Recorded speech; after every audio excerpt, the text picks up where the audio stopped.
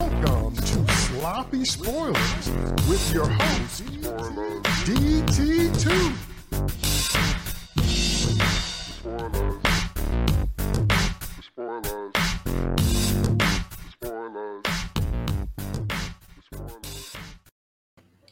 What's up, y'all? DT2 Comics Chatter here. Welcome to another episode of Sloppy Spoilers. On this episode, we're going to be continuing our review of the Alien series, and we're going to go to 2004's Alien versus Predator, or AVP. And we've got a lot to say about that, so let me bring my co-host right on in. Welcome to David Nemesis Howard. What's up, Dave? Hey, what's going on, everybody? I have emerged from underneath the Mayan pyramid underneath the ground. So, here I am in California. I've come up. I've defeated everybody except for I had a headache in my head, but you don't need to hear about that. I'm here. I'm ready to talk AVP. Let's do it. Welcome to Archaeology Master Steve Shadewing Sellers. What up, Steve? No, there's nothing you can possess which I cannot take away. Anyway, life is good. I'm kind of curious about this movie. This was like one of the few of the later Alien films that I did see previously, so it's going to be interesting to talk about this one. And what's up to Jeff Dr. Faye Bracey? What's up, Bracey? In space, no one can hear you. Oh, crap. We're on Earth this time, aren't we? All right, Alien versus Predator. First of all, I have to say that all this was the wrong direction. By the time this movie is over, both monsters are less scary, which is the wrong way you want to go for any type of horror-based franchise, one. Two, what they failed to realize, particularly with the Predators are based on an extremely limited premise. So there's only so much you can do with them unless you know how to be super creative and expand that. I'll get into that more later. And so number three, when you have essentially an entire movie full of red shirts, I bet you cannot name one person besides Sanaa Lathan's character. And I just had to look that up. Besides her, can you name any of those people? Can you name any of their functions? It didn't even make any difference. And so... Only one. Huh? Only Wayland. Wayland, right, because of Weyland-Yutani, right. So right off the bat, this movie feels like, how can I put it? What a lot of people don't understand is that there's two components to human behavior. One is what you do, and the other one is the spirit that you do it in. People don't get that. That has a scent, like a cake, or your body. When you're coming fresh out the shower, or flowers, it smells like something, you can smell it. It's a spiritual smell, but when it's on something, you can tell that people ain't crazy. And when you just throw something together and you say, if we just put this in the name, if we put this on the marquee, they'll watch it. We can feel that as an audience, and that's what this was. We're going to put these two famous movie monsters in the movie, and it'll be great. No, you have to write a story. You have to write a story. You have to give us reasons. And as we go through this review, you'll see that it's head-scratching. So those are my initial thoughts. And it's not that I don't enjoy watching it. It's just, you have to shut your brain off, watch it kind of movie. Then you can enjoy it. If you think about it critically at all, as you're about to see, it doesn't hold up. So let me hear some initial thoughts from my co-host. Start with Nemesis. Yeah, I definitely agree with that part where you have to shut your brain off. I enjoy this movie, but I enjoy it as a video game movie. As a video game movie, this is a great movie. As a part of the Alien or Predator franchise, not so much. And I definitely agree with that part. But as a video game movie where I'm just putting a bunch of bots in there and watch them get taken out by monsters, I watch that every day of the week. It's fun. It's entertaining. It's cool. And if I just want to turn my brain off and watch the mindless violence, and I'm not in the mood for like a John Wick, I want to see some, alien monster violence, then I'll put this on, and it's good. The only other thing I'll say is I think your points about the monsters is right on. But I think that started even earlier, especially with the Predator. No offense to this movie, but And Bill Paxton was in both these movies, so God bless him. And I liked him in Predator 2, but you know what? The Predator kicked Arnie's ass. and he barely got out alive. And then you're telling me Danny Glover took him out? Come on, man. I like Danny Glover, but come on, man. It's like, no. Just to take an aside before we fully review that film, the problem there was the same problem with a lot of overmatched fights. That is, the stronger opponent keeps making stupid mistakes. So they keep making rookie mistakes or stupid mistakes or stuff that they would never normally do. And that's the only way the other person can win, because you can't add up any of what happened in that movie and make it make sense. Yeah. You look at Danny, I still can't get over that. It's like, I really have to shut my brain off on that one. And I do watch that movie on occasion, but it's like, Danny Glover killed a predator, and he came out of it pretty much unscathed. And I'm just like, the eye rolling, I sprained my eyes after that. So. Well, it contains one of my biggest pet peeves, and that is where your opponent knows how to use your tech better than you do. So he gets the predator's batarang, and he knows how to hold it, and he knows how to use it, he knows how to operate it. How? That's alien technology. It shouldn't even respond to a human hand. See, that's why. See, I can't take it. I have to shut my mind off. Go ahead, Bracy. Initial thoughts on AVP. I have a really big problem with this. Seeing as how in our previous discussions, I know that you're fully invested in the Dark Horse Alien and Predator comics, specifically the Alien comics, from what we said before. This was done. And that's what Predator 2 teased, is it teased the alien skull in the Predator 2 ship. Yes. So we all look forward to this. And this story had already been told, and exceedingly well, in the comics. And they take a lot from those comics, and they put them in this movie. But the big mistake is they don't pay the story forward. The smart thing about Aliens, the smart thing about most cases of Star Trek, is you keep moving forward in the story. You keep moving forward in the timeline. Going back is almost always a mistake. So what do we do here? We set it, like, aliens have been around, like the ancient aliens. They were the predators, and they hunted the. What? No. Really? We've got no evidence of this whatsoever. Like, there was never a mistake. There was never like an alien infestation left behind. Never a piece of predator tech left behind. But then again, maybe that explains that Weyland-Yutani. But here's that problem we have again. I'm doing the work of the story. I should never have to do the work of the story. And setting this scenario on a farm planet established by humans in the far-flung future works so much better. You don't have to go out to this Antarctic location. You can keep it in a location that makes sense because, like the aliens, the predators have lore. The predator lore is they thrive in hot environments. And now we put them in the friggin' Arctic, and I've got to read outside of the movie. Once again, I've got to do the work for you that the special netting that they're wearing is keeping them warm. Well, that's BS. There's never been anything about that. Nothing referential of that at all. And last but not least, it's like you said, like, I've got to think of it. Your analysis is brilliant. Video game, especially with like the shifting pyramid, it becomes a platformer. But I like the work of Paul S. Anderson to a degree. And this is terribly mishandled by a guy who can usually do movies that I find very entertaining, because he makes the mistake of taking almost an hour to get to the aliens and predators, and that's what we're here for. And I don't understand why he's trying to build up mystery when these things have been around like for 20 and 10 years respectively at the time of this film. We know what these creatures are. There's no need to try and build up this mystery. There's no need to try and build up this fake suspense and this fake horror element. We know what the things are, and even then, you kind of fail on the horror element because you're an action director. Your only successful horror movie is Event Horizon, and that doesn't have like these big action set pieces, which he has done with Mortal Kombat and the Resident Evil series. And again, that's a video game movie. And this movie shows how he's going to be very successful, that sort of thing. But he fails here. Yeah, it really does. Go ahead, Steve. Initial thoughts. I'm not saying it's the aliens, but it's the aliens. All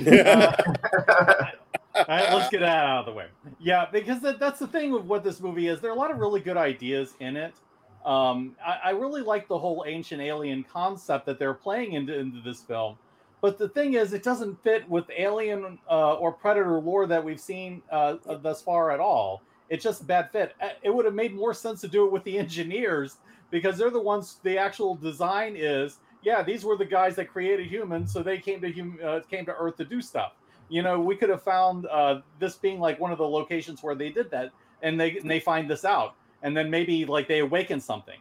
Okay, that would have been a movie. This movie, it's like they just force fit the aliens and the Predator into something it's not designed for, because somebody wanted to do an ancient alien film, and it's just a bad fit. And yeah, it is a video game movie because Paul W.S. Anderson makes video game movies, and he doesn't know how not to make a video game movie. And this ended up being one, even though it shouldn't have been. So yeah, if he had made an Indiana Jones film, I think he would have done a great job with that. But that's not what this movie is, and that's really a large part of the problem. And it's not even like good in the sense of being an ancient alien movie, because it makes all sorts of mistakes because the research is so bad. We'll probably get into that a little bit later, but there's like they go and they do these things with the Aztecs that were clearly more based on what the Maya was doing and things like this. And I'll get more into detail probably when we discuss those things, but all these things, if you know anything whatsoever about archaeology or history or anything like that, even like a very basic grounding of this, you're kind of looking at this stuff and you're saying these people didn't do their homework whatsoever, and it takes you out of the movie. So yeah, it's a lot of things that don't make sense. I think the Alien and the Predator are not like convincing opponents in this movie. The Predators especially are just really taken down a peg.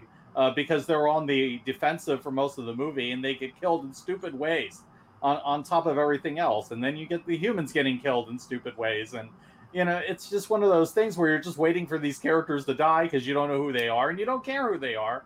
And at least one of them was actively annoying, and that was the Scotsman. And so it's like it's like a Friday the 13th movie. Again, where it's just like, okay, I'm rooting for the alien to kill these guys because I don't like them, and and all of that. So the result is a movie which I don't think it's terrible. It's not as bad as the last two we've talked about, but it is a movie that is very shut your brain off. It is a very video game movie, and it's fun on an action level, but but as a whole, yeah. I've seen better.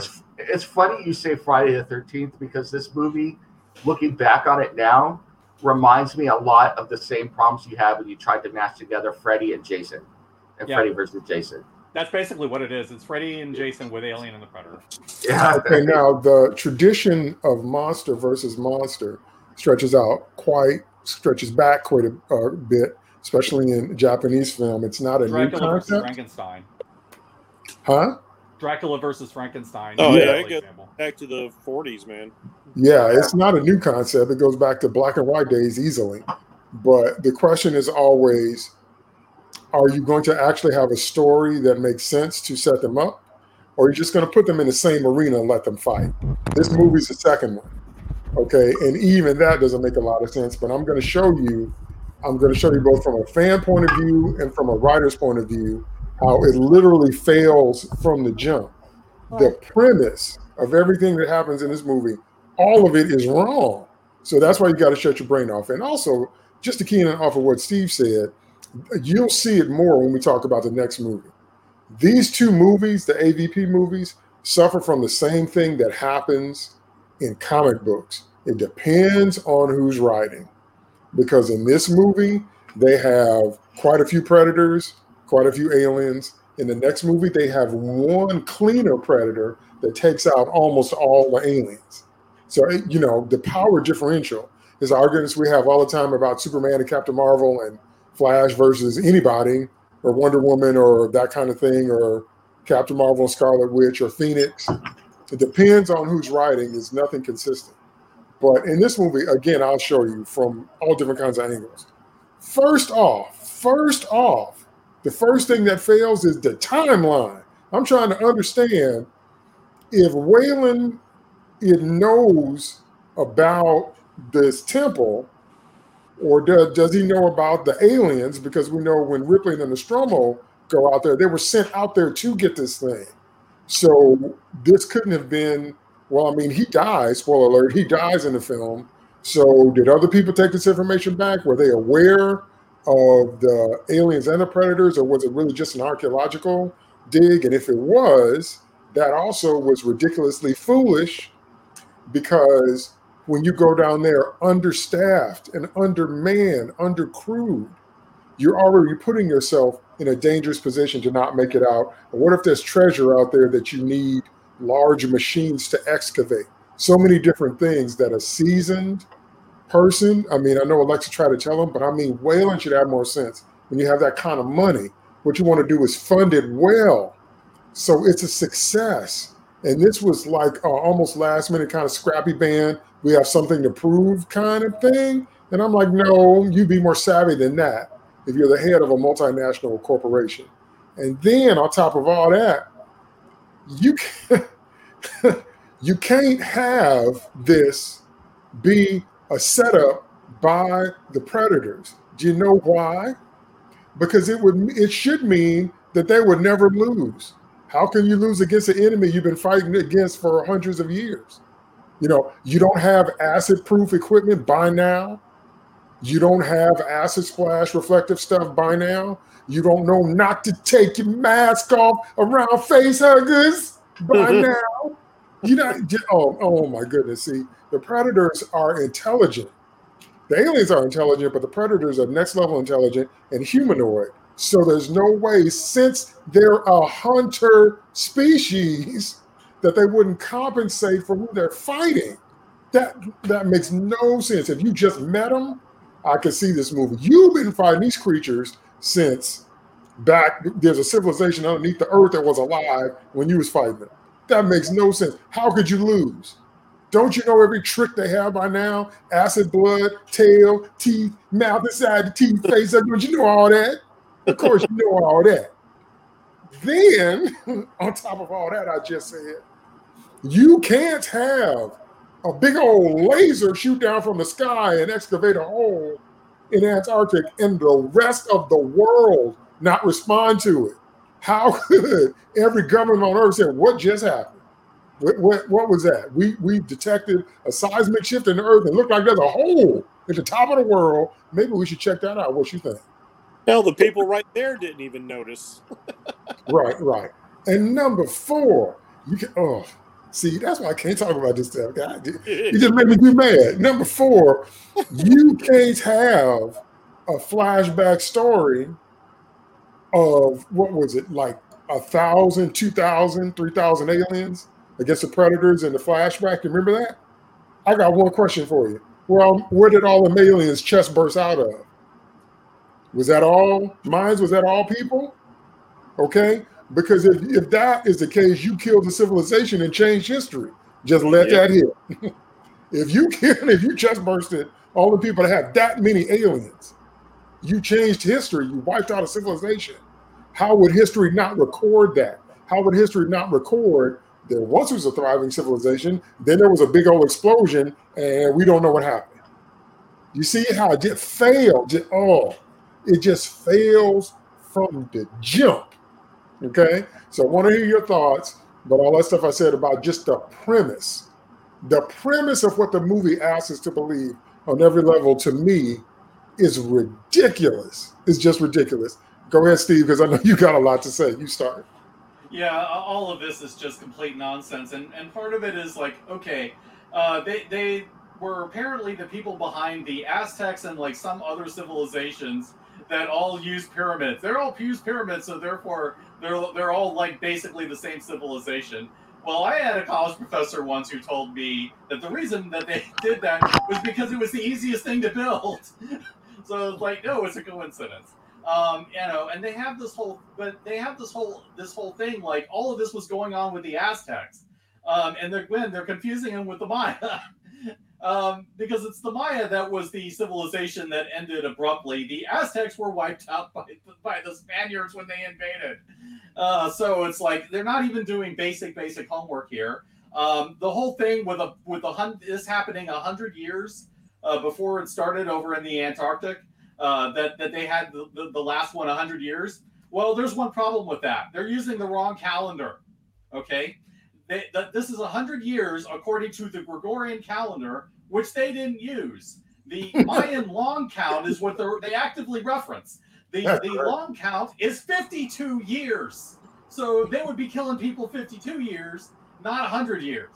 So the math is is wrong because they're using the wrong calendar. And then they asked us to expect all this stuff to be readable in Aztec, like the language wouldn't have evolved over like the thousands of years that this would have happened. There was at least a couple of precursor civilizations to the Mayans and the Aztecs that we know of, and their language wasn't exactly the same. I mean, all these basic things is just bad research. And then they expect us to think, that all of this would add up. And then when you start adding in the fantastical stuff like the aliens and the predators, why would the aliens have been there at this point in time? And why would there not have been a total Earth hive at some point? How would human civilization have been allowed to exist if the aliens know where the planet Earth is and have hives there? How would they have even been allowed to have been a spacefaring race if the aliens had lived that long, even accounting for the predators? And the predators probably would have been doing a lot of killing of humans too during that period. So that changes the whole of human history. So to me, it makes absolutely no sense for either race to have been involved, with human development until they hit the stars, or at least until the beginning of the first Predator film. It's all completely ridiculous on every conceivable level. In addition to the stuff that DT already discussed as to why all of this is stupid, from the whole business of the beacon. Yeah, why isn't everybody seeing that? Why is Weyland rushing all of this stuff going on? I mean, he's acting like he's completely driven by his own ego, rather than because he wants this to be done right, which is like, okay, I guess. But the only thing I might buy is like, okay, the Predators not having equipment that would be acid splash, because it might have been that because this was a group of trainees, of Predator trainees, maybe they would have given them crappy weapons to start with, so that they could prove their worth, their adulthood, basically, which is why they were there. Because we know that they had better weapons. That was the main part of the plot, was for them to find the advanced weapons that were in the middle of the pyramid. Okay, so you give them crappy weapons to start out with, and then they level up because they've earned it. Okay, I buy that. But what I don't buy is the Predators not knowing what the aliens are and how to deal with them tactically. The Predators are usually very smart tacticians. They usually know, how to exploit the weaknesses of their enemies in order to hunt them. There's none of that. I mean, yeah, the business of taking off the helmet, and getting face hugged and all that. Stupid. They have the ability to cloak their weapons, and they only use it once in the movie. If you can cloak your spear and throw a cloaked spear, to ambush them, why aren't you doing this all the time? No, they only do it once, and then they never use it again, and they just hand wave it away. No, ridiculous. I mean, it's just, everything is just so ridiculous with the way that they handle this. So yeah, just a lot of fail. And on top of that, before I throw it to Brazy, on top of all that, I want you to consider that they should know, or they should be able to at least have someone figure out, what if your scorched earth bomb is not 100% effective? Because they all do that. It only takes one alien. We found that out from the alien mythology. It only takes one surviving alien. A facehugger could infect something, but that alien could morph into a queen.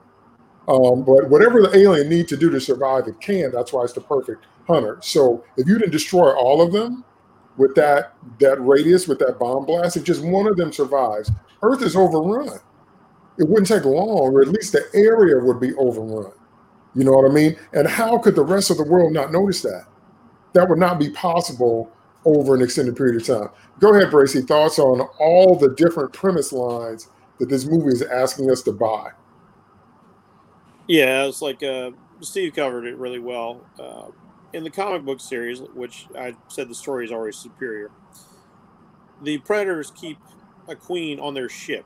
They don't keep a queen down on Earth to despoil their hunting ground, in case that ever gets loose. It's kept up on a ship. It's isolated in space.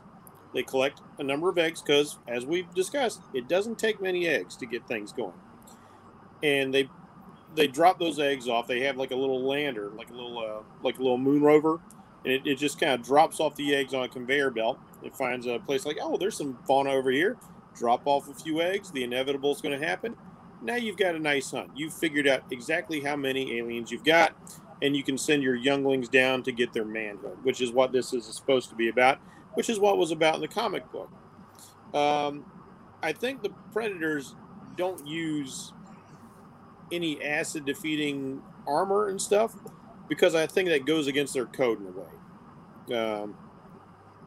I think that's why so much of their flesh is still exposed, even though these Predators were wearing more armor than you see in a typical Predator. So, being the unproven hunters, they're still a little bit better off than the average guy. And to pick up on a number of Steve's points about the tactics being used, that was a little bothersome as well. Most of the Predators, except for the one who's going to be like the hero Predator, the one who's got the most plot armor, they just kind of run up and slug it out. That's not how Predators work. And that's not even how aliens work. These guys are like hunters, ambushers, both sets. This should have been a great kind of game of cat and mouse, but they decided to make it a Monster Fest video game. It's Godzilla and Kong. We're going to run up and we're going to bash all over the buildings. That's okay for 2 300-foot tall monsters. That's not so cool for things that we know are supreme ambush predators, and one especially is a very tactical hunter. We know for sure. Another thing that bugged me was the inconsistency. You want to talk about premises, like why don't they do this, why don't they do that? The inconsistency in the Predator weapons. Now, I know they've got better weapons set. They've got their plasma casters are in the middle of the pyramid. So they're starting off with melee combat. Makes perfect sense if you want to prove yourself against the ultimate prey. But then they do things like, dude extends his blades, chops off a tail acid ruins the blade. But I see one of these other Predators again and again and again shoving a spear through the alien, and the spear comes out clean every time. Why aren't the Predator blades, their most commonly used weapons, made of the same stuff? That didn't make a lick of sense to me. It made as much sense as taking off your mask and knowing what you're dealing with. And they know what they're dealing with. So, like, I can buy, like, the alien, even, like, having a strong enough with the inner jaw to pierce a Predator helmet. But I can't buy any of them experienced or not being stupid enough to take off the mask. They know what they're dealing with. You know, they've been hunting these things for thousands upon thousands of years, according to the premise. And just to get into a little bit of the archaeology of things, you guys have already detailed, like, this doesn't make sense. I remember reading in Fangoria at the time when Anderson was talking about the film. He said part of the idea he got was, like, he read, like, you know, some of these civilizations would just disappear. Mayans, well, they keep calling them, though, Aztecs. They keep calling it the Aztec calendar, not the Mayan calendar. And Steve rightly pointed out the difference between the Gregorian calendar and the Mayan calendar. But if we're going to go with the Aztec calendar, it's got like 2 sets of values. It's got like a 360-day value, and it's got like a 260-day value, and none of them add up. They don't use 10-day increments at all. So the whole 10 thing, like the 360 one, like use a value of 18 for their increments. So there's just no research. There's no understanding of the lore. They're like Earth, the aliens are the Predators. So you're starting off at a huge negative before you can even get your story rolling. And once again, when we know what the monsters are, don't take an hour to get to it. If I buy what both of you said about the acid splash resistance, if I buy that, which I'm not sure I do, but if I did, that still doesn't explain the Queen. Queen came up frozen, right? She was frozen. Then she thawed out. Then she started laying eggs, right? And then after they hatched, the machinery got activated. Yeah. Okay, and then after they hatched, at some point she called them, and she called them to come set her free. That would have been the first time she did that. How long has she been down there?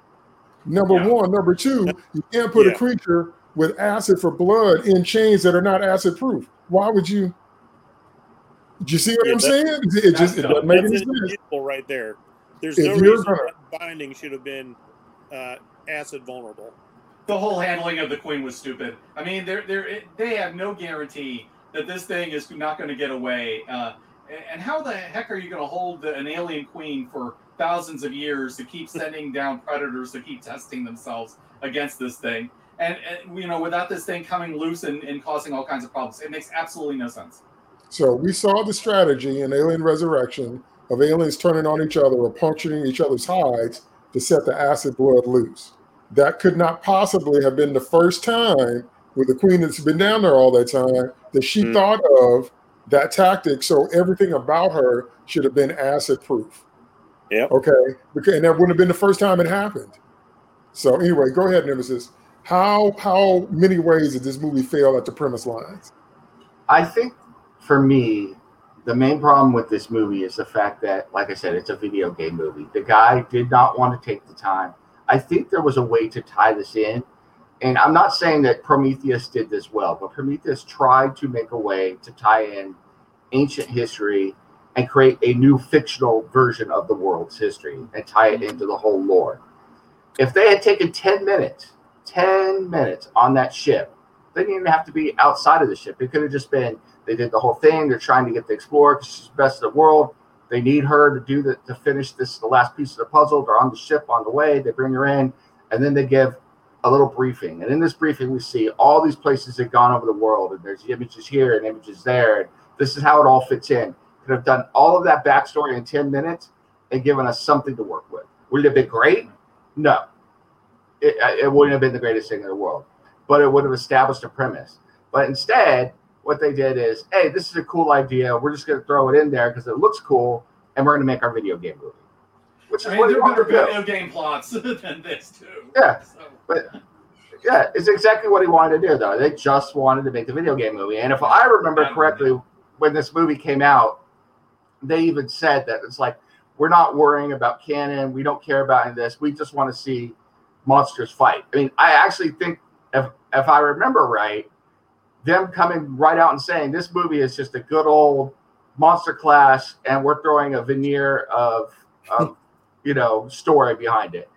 And it's like, yeah, okay, I guess, which is why I watch it like that, But it's like, if you really wanted to make this movie part of the universe, I think there was a way to do it. And I don't think it would have been that difficult. It would have had to change a lot of things, especially with Weyland-Yutani, because that timeline is completely off at that point. And you've got a whole host of questions, and you would have to go back and retcon or explain a whole host of things. But I think you could do it. I think you could make a way where, Weyland, this was his little pet project, and he had kept it secret, and the inner parts of the company knew about it. And so when they found a similar signal to the, whatever, to that signal, they sent out the Nostromo, and that's why they did it. But once again, it's like Jeff said, now I'm starting to explain why the movie makes sense instead of them doing it for me, and that is a problem. The minute that I start having to say why the movie could make sense and how it fits into the world, you failed. And now I'm trying to make sense of it because I just enjoy watching aliens and predators fight every now and then. So it's like, which is not a good thing. You can't cut a hole in the world with a laser from space and the rest of the world not know it. I didn't know.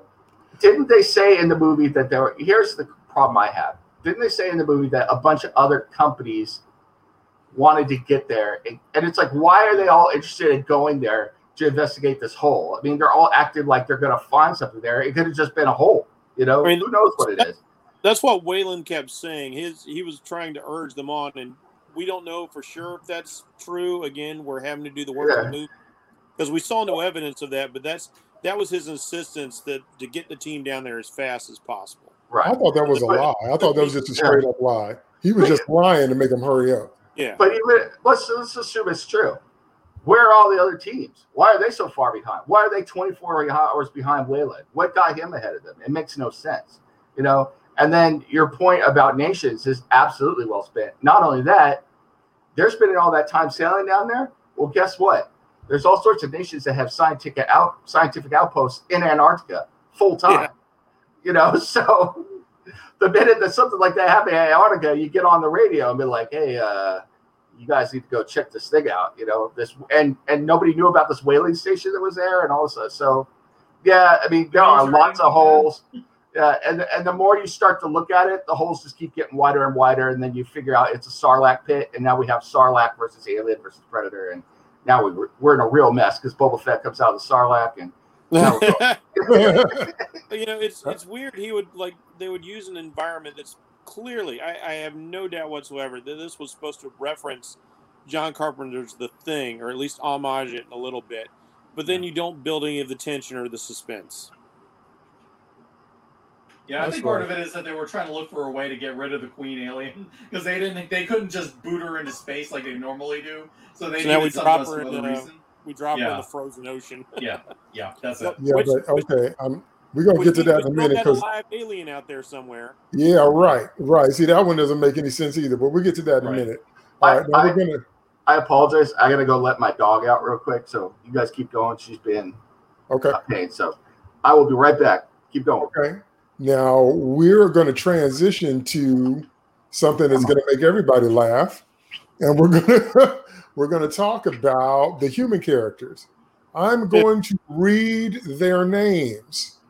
All right, Alexa, Charles Bishop Whalen, Adele, Sebastian, Graham, Mark, Maxwell, Rustin, Thomas, and Joe. So besides Alexa and Whalen, I'm like, what? So who Adele is? There's only one other female.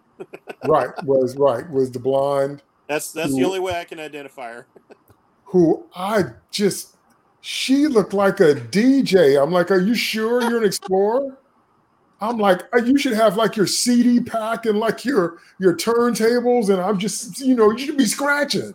Yeah, I'm not buying that you out here climbing the mountains with Alexa in the She looked like the woman that was like fixing the Mandalorian ship on Tatooine. Reminded me. I wouldn't even give her that much credit. I'm not putting her in anything mechanical or anything action-based or upper body strength-based. She needed some glasses and some turntables. Okay, I'm like, why are you not DJing? How come you're not in the back talking about we going to the mountain? But anyway, so when you look at them and when you even want to call their names, you're just like, whatever, whoever. And so if you're going to make a whole movie full of red shirts, either you have to acknowledge with a wink, tongue in cheek, that they red shirts, we know they red shirts, and so we're just waiting to watch them die. But you can't halfway do it like they did it.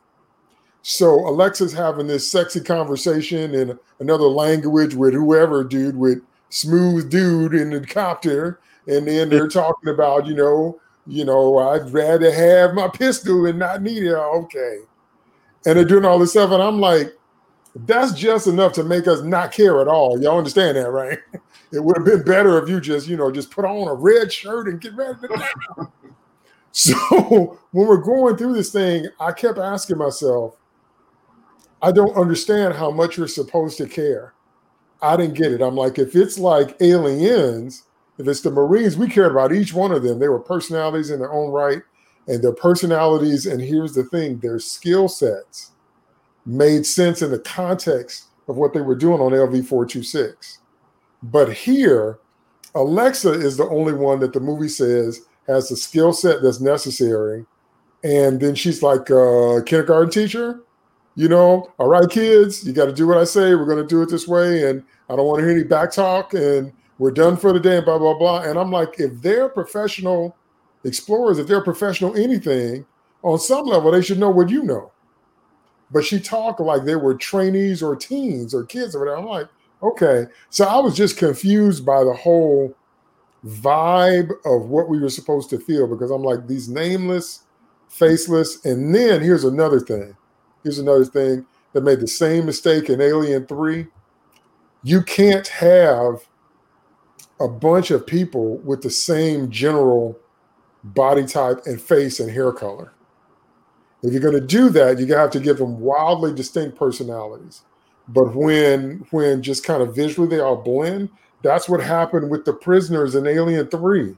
And those actors were great.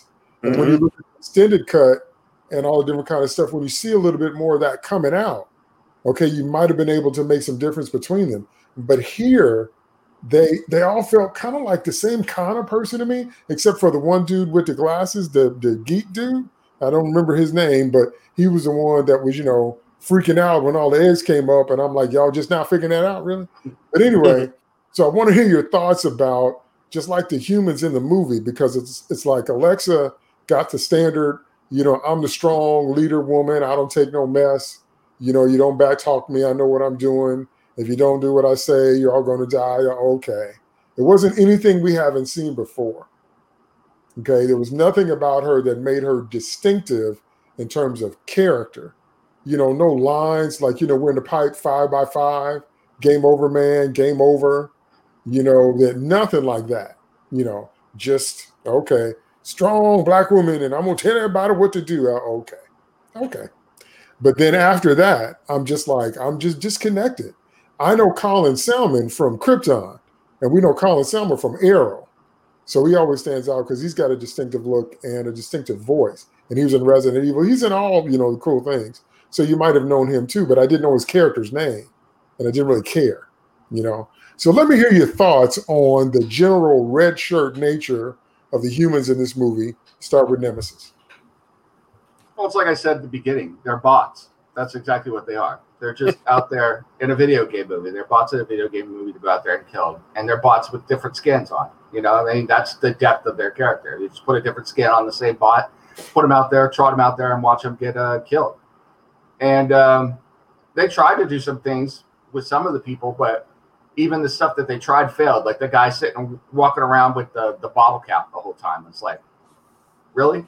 That's your big totem is the bottle cap, and he throws out some, Spanish and everything, trying to be the Latin lover. And it's like you said, it's like nobody bought it. Nobody believed it in the first place. And then I even have a problem with and like you said, I don't know any of the names of any of the characters, except for Wayland. That's the only one that I remember. But with the character who led the whole expedition, she's not believable at all. First of all, who in their right mind? She makes this thing about signing a waiver. Who cares about a waiver? Who in their right mind is going to take a sick man out there who's dying from emphysema or whatever it is out in the middle of the Antarctic? That's like, that is just asking for trouble right there. I don't care what they say. It's like, fire me. It's like, I'll go back to what I was doing. No problem. You would never do anything like that. Not to mention, you look at her, the other woman, whoever the woman with the butch haircut, she's got that woman looked more like an Arctic explorer, a mountain climber, than the woman they had. That woman the woman that played that part looked like a supermodel or something. She didn't look. She's a DJ. She needs to be scratching. Yeah, she did not look the part of, hardened climber who commands expeditions and stuff like that. That other woman did to a certain extent. If you really want to find a woman like that, go out and get a woman who looks like somebody who does that kind of stuff all the time. And this is one of the problems I have with Hollywood in general now. It's like, and I don't know, maybe this is going to come off as woke, and I don't intend it to, because Lord knows that's not where I'm at, but you do need to cast for body type, and there's nothing wrong with a strong, muscular woman. And women that are doing that stuff all the time are buff. They may be still have feminine figures and everything, and that's fine. But you need to find a woman or get her to bulk up. It's like Ben Affleck when he played Batman. That dude was ripped. It's like, if some woman is going to play and try and convince us that what she does for a living, then she needs to go and get with a trainer and do some stuff, because it just wasn't believable. And then at one point in the movie, and I'm sorry for harping on this, but at one point in the movie, she slams down an ice pick and then grabs a guy and holds him in her hand while they're falling, and Wayland, and saves the dude. I'm like, there's no way. It's like, you're both dead right now. Your shoulders got pulled out of the socket, and no way you're holding that man like that. And look at you. It's like, you weigh what, 95 pounds? It's like, get the hell out of here. So yeah, it's just, it really was just a bunch of bots put out there for them to die. And it's like, even the character that survived, we really don't know that much about her. We don't care about her. We never see her again, and it was totally unbelievable. Not to mention the fact they just left her out there. They left her out there in the middle of the wilderness. For all we know, she died too. You know, she died out there in Alaska. How she just sailed the whole ship back by herself? Come on, get out of here. And I do want to apologize that my super predator, Sunday the dog, was eating my wires, so I had to put her outside. Okay. All right. Nemesis said that Sanaa Lathan is much too pretty to be who she is in the film, so she needs to have a look like she does what that does for a living. I said the blonde woman is a DJ. I did not buy her at all. I did not buy her in any of that. She needed to be mixing the music. But here's the other thing, and I'm going to throw it to Bracy. Here's the thing. I'm not an archaeologist. I'm not an explorer. But I got sense enough to do two things. First thing I got sense enough to do is be sure there's a trail back to the surface. No matter what happens when I'm down there, I'm gonna light flares. I'm gonna take and choose a bubble gum and throw it on the ground. I'm gonna do something that tells me how to get back. One. Number two, remember in Aliens, they said how long before we're declared overdue is there a rescue? And Hicks said 17 days. Okay, I'm not going anywhere underground where my people don't know where I'm at. I'm like, if you ain't heard from me in 24 hours, call the FBI, call the Coast Guard, call Ghostbusters, call my mama, call International House of Pancakes. Somebody's coming to get me.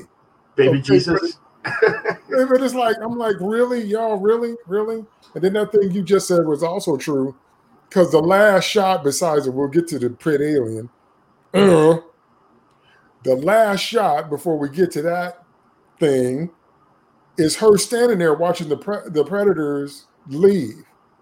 And then it's like, what happened next? You're the only human on this whole expedition that made it out alive. So you do what now with these weapons and your scarred face with the acid and the queen in the ocean? And what do you do now? Who are you going to call now? Who's going to copter out there? Who's going to get you now? And how are you going to explain that? You're trying to tell me something that any government would want an explanation? Is all this damage? What happened? And you talking about Hebert Habiter, and you got the tattoo on your face from the alien blood. With to be So anyway, Bracy, red shirts. Yeah, the problem with all of this is the movie doesn't even try to make sense. They don't even make the premise of trying to make sense. Something that it reminded me of you guys talking about all these disconnections is like we see the Predators using their invisible technology on their weapons. But if you remember back to Predator 1 and 2, whenever the Predator would flash his claws, they would be visible as soon as they left his gauntlet. In Predator 2, when we see him use the combi stick or the spear for the first time, it's visible even when he's not. So the idea of like them throwing the spear and it being invisible doesn't work. Even if I can buy, even though they haven't shown this in the lore before, like using the razor noose to grab somebody up. Just so many things are inconsistent, and that's because they don't care. They're leading the way for guys like Snyder, who are all about like, let's make something look cool, and that's really what I care about more than anything else. It's all about stuff that looks cool. For instance, Mr. Bottle Cap, because that's all I know about him. He's the bottle cap guy. He just got fired off his dig because they're spending all this time and this money, and they've got a backer. Obviously, he's down there with his research team. He reaches in, and that's where he gets his bottle cap. The guy responsible for the dig says, "You're fired. I'm bringing in my own team." What does he say immediately after that? Like, all right, come on, get the team together. We're going to get on the horn. We're going to call for more money. Money's not the object. This guy has decided that you're incompetent. That's the problem. He's bringing in another team. You bringing in more money doesn't mean you still get to dig. So nothing makes sense. It's weird. There's so many times, like, I hadn't watched this movie in a while. And I was like listening to the dialogue. And I was like, man, I'd forgotten just how many things they say don't make sense, or they're just the same sort of things we've heard in movie after movie after movie. Just these little lines like, oh, it's not a hunt, the enemy of my enemy, it's a war. And like, this is just kind of word salad. It's bad dialogue that's just to give the humans something to do or something that you've heard before, so you can kind of accept that they're in the movie.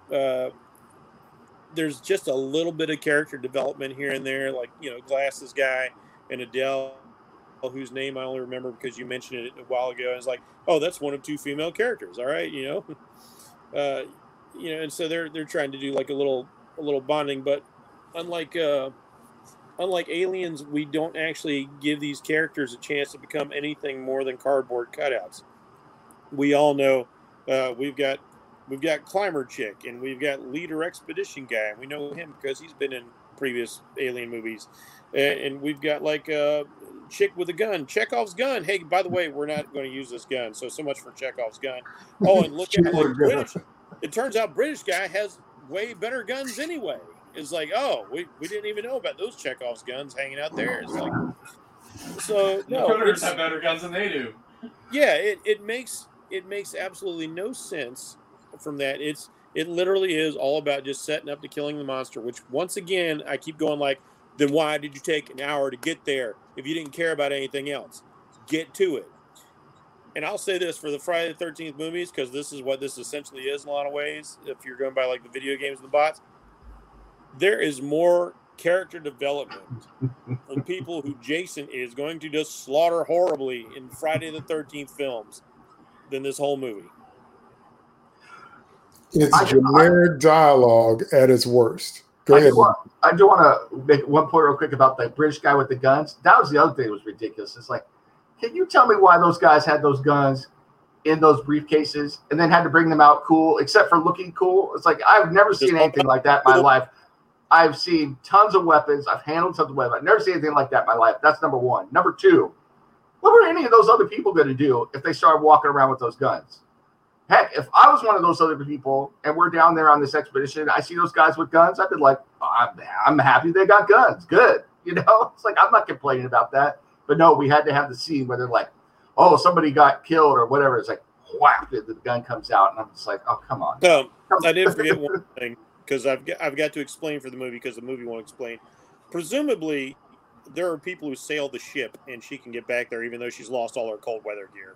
Presumably. That's me trying to give the movie more credit than it gave us. Yeah, okay.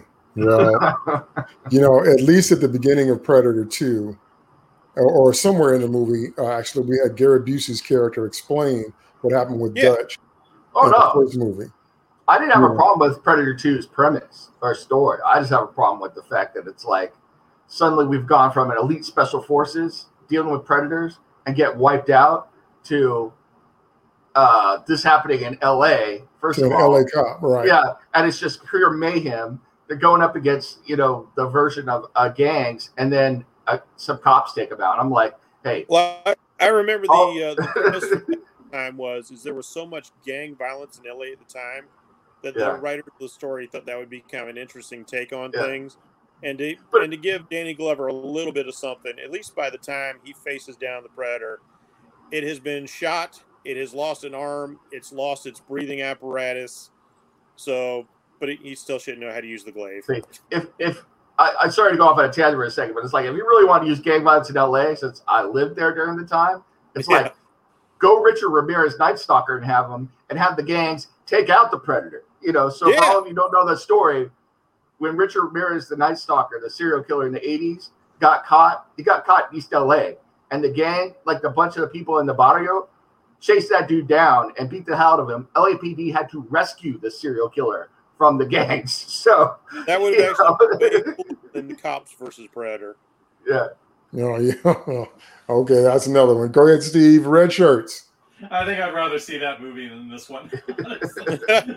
Yeah. Speaking of somebody who is basically a red shirt at the moment, that's basically the best way to call all of them, because they're just cardboard cutouts. They're just moving targets. We don't care about any single one of them. Yeah, most of them, the names aren't memorable. I'm totally going to remember the guy named Joe and the other guy named Thomas. So those are the most memorable names you could come up with. And that's the start of, like, the problem. Because to me, it's like, I can't think of a single character arc in this movie.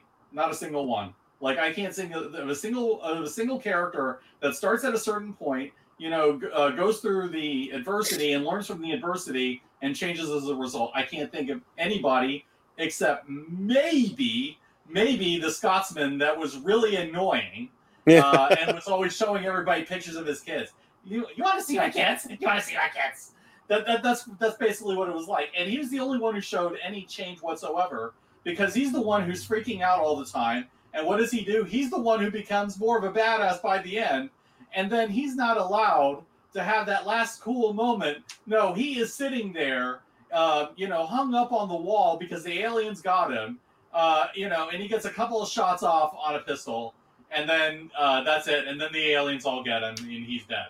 I'm just like, really? That's the way you're going to give the one character who had any change or growth whatsoever. That's the way you're going to treat that character. No. And then I'm looking at Sanaa Lathan's character. They really needed to have somebody like a Tom Cruise. I'm kind of with Nemesis on that, because with Tom Cruise, it's like you buy this guy climbing up mountains. And this woman, I don't buy her climbing up mountains, but even if I just kind of allow that, okay, typical main heroine, it's like, what is her actual story? What is she there to do? What is her problem that she has to overcome? What is her journey? I have no idea. She's the same from start to finish. She's, like Rye or like some of these other characters, they learn nothing and they don't change. And their entire journey is a flat line. Nothing whatsoever. There could have been something with the with Bottle Cap guy, because he starts off failing. He starts off screwing up. And then in his journey should have been, okay, I'm going to get my respect back, because I'm going to do a good job here and I'm going to become a better scientist, and all of that, and I'm going to learn. No, there's none of that. What ends up happening is instead is that, okay, we're gonna tease this romance with the leader, with the Sanaa Lathan character. He's just there to be the love interest and to give exposition. And then once he's done giving the exposition, let's feed him to the alien, and that's it. It's just, give me a break. What a waste of potential. Because I could have seen a story where this guy's a screw up. This guy is a bit of a smooth talking, bit of a con artist maybe, and then he learns to, and he becomes a better character. He becomes more of a heroic figure, or he gives his life to save her. Because he's all about himself the whole beginning of the movie. So if his arc had been, okay, I'm going to do something selfless for somebody that I have learned to care about, that would have been an arc. That would have been a story. Nothing like that. There is nothing like that. Wayland. Lance Henriksen does the best he can with a character that there's nothing to him other than basically, I want to die, and I'm going to go and die like a man, basically being Elon Musk. That's the extent of his character, and he doesn't die for anything. He doesn't learn or change either. None of that. The Colin Salmon character, who I mainly remember from an episode of Doctor Who, in addition to the other stuff. It's like, he's a much better actor than we see him in this movie. I think practically anybody could have been that character, and it wouldn't have mattered. It's just that he happened to be played by an actor who is more talented than the role deserves. And so, again, nothing. All these other characters are just there to die. And for what? Just so we can have an action movie, and so we can have characters get killed, so we can have like false tension for characters that we know are not going to die in the end. It's just absolutely a waste. These characters, even the characters like the not Firefly characters from Alien Resurrection, were more memorable and better characters than anybody here. It's absolutely a joke, and I'm just like, we're rooting for the alien at this point because there's nobody we attach to, there's nobody we like, and so we're basically rooting for the aliens to either kill each other or kill the humans because the humans are boring and or annoying. So what a waste! Complete waste. I would argue that Wayland had an inverse arc, because his arc didn't make a lot of sense to me. Because first he was all, we've got to be first, we got to do this. This is the discovery of our lives. He said this is what puts you on the map moment. This is your thing that makes you somebody doing this. He goes from that So all of a sudden, his emphysema is so bad he can barely function. Then it goes from that to "Don't turn your back on me, sucker!" Like Mr. T in Rocky 3. Don't turn your back on me. I'm like, wait, because that's exactly. Don't turn your back on me, sucker! I'm like, really? Because I was like, if you're trying to survive to have the discovery of a lifetime, you wouldn't do something that stupid. Yeah. And if you're so full of yourself, we don't buy that from a dude your age from emphysema. Somebody would have slapped the teeth out your mouth by now. We would buy that from a young man. We'd buy that from a Schwarzenegger or Kyle Weathers, a Duke or a Dylan. We'd buy that.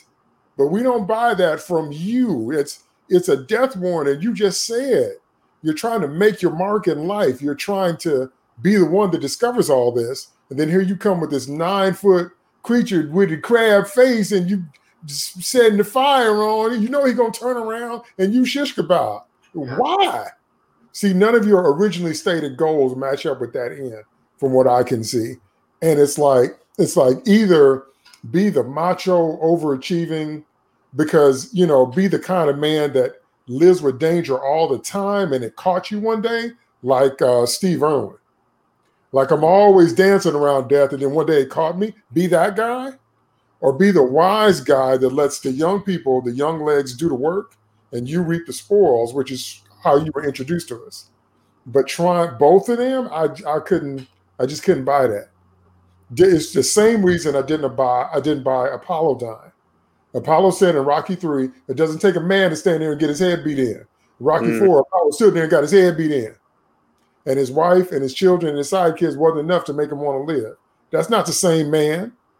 I'm a grown man with children. Your children are worth living for. Apollo would have known that at that point. I just did not buy it.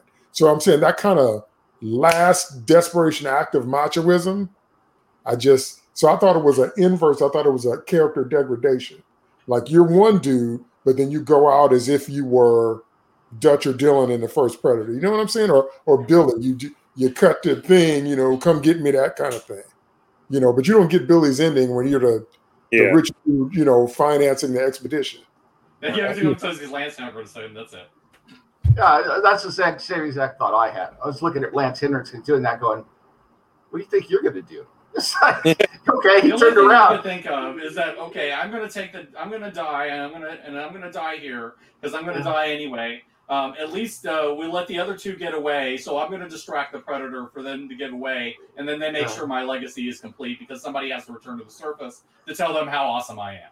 That's the only thing that I see that makes any sense, even remotely. I buy DT's more that, like, and it would fit a lot more within the mythos of Weyland-Yutani if he's the guy to try and skip out. And that's right. Because that's how the company rolls. I mean, if you ever want to find an example of toxic masculinity, here it is, because it got him killed. You know, it's like you're being an idiot. Right. His motivation should have been, he's back at the camp, safe behind something, while they're doing the grunt work. Yeah. So if they get wiped out, he still gets his discovery. He would take the credit. He would even try to sell it like he did it. He's that guy. Yeah. He's not down there with him and fronting off a Predator. Really, dude? Really? Yeah, because if he's having end of life regrets, we got nothing to point to that. Well, what this movie really boils down to is when you watch the first Alien, I don't know about you guys, but when I watched the first Alien, I'm on the edge of my seat looking at the ones like, Parker, no, man, no, don't do it. You know, I'm like really like on the edge of my seat. I'm talking to the screen. I'm watching this movie. People are dying right and left, and I'm just sitting there laughing. I'm watching the movie. I was rooting for some people to get killed. So yeah, there's a marked difference. Like the dude that broke his leg. I was like, oh, you're screwed. I'm going to wait to see this one. Okay, it's the annoying guy and the drunk guy. Let them both die. Please kill them both. Yeah. Well, it felt a little bit like a Zack Snyder moment where you just wanted a cool slow-mo with a flamethrower. So you just set up a scene because you just wanted to see that. Because story-wise, that doesn't make any sense. Which leads me to the next topic, and we're going to have fun with this one. We've already talked about it, but we're going to take a deeper dive into how many different ways do the monsters violate their own mythology in this film? How many different ways do they behave that don't make any sense given what we've already seen? So we've already brought out the excellent points. I forgot if it was Steve or I think it was Steve. The excellent point of you've got invisible power. You've got invisible power that extends to your weapons. 3, you can strike from a distance. So you should not be losing. Even if I buy the lack of acid splash gear, you still have that. And you only use it against the humans, and they only use it so you can have that cool scene. Once again, it's Snyderisms, or just want a cool scene of the spear materializing after impaling a dude. And then we never have invisible spear again. Because how can you fight a spear you can't see coming? Yep. Okay, so there's that. But in terms of the basic mythology, so we've talked about all that, but the most glaring one is how fast that alien hatched out of the blonde woman. That's what I was going she got face hugged and she tried to shoot it, and somehow her shot went wide and that thing smacked her in the face. And what, a couple hours later, couple minutes later, like, we took like a lunch break. Okay, kids, 35-minute lunch break. And then here comes a chest burster. And it wasn't even really bloody. And it was really quick. And I was like, did y'all watch the first movie? And then so that happened. And then we've already talked about how all of a sudden the Predators nerfed their tactical skills. We might be able to explain that with putting the young ones out there to see if they can think on their feet. Maybe we can buy that, but not the exposing your face when facehuggers are around, And then here's another one. They turned the aliens into raptors. Yes. Because when old boy was in the floor and the floor was changing, he got trapped, they growled at him first. I'm like, y'all know aliens wouldn't do that, right? They just come eat you. They just come grab you, stick you with the tongue or whatever. But they're like, we got you. Then you turn right, I'm like, really? The raptors really? Oh, okay. And then they did the other thing where they had them growl. They were at the base of the entrance of the tunnel trying to go up the slide, and they set the thing off. The aliens were standing there in a row, 5 of them, then they all snarled like lions in unison. I'm like, y'all realize aliens wouldn't say nothing. They just run up to you and eat your head off, right? But they stood there and posed and snarled. I'm like, oh, okay. So the coolest thing that I did see that I did like was when the Predator net ate through the alien skin, and then it put the net imprint on his face, but also he cut his tail off. So then he started using his tail as kind of like an acid whip. Now that I thought was cool because we hadn't really seen that before like that. But the rest of the way they behaved, I'm like, did y'all watch any of the movies? Did you, and then here's the other one. Now, y'all can correct me if I'm wrong, because I may be getting this wrong.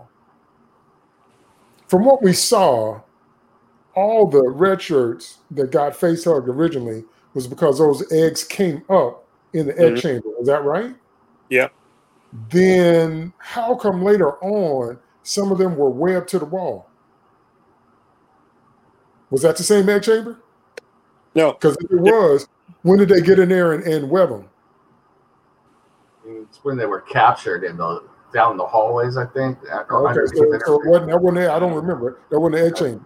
Yeah. Yeah, that was.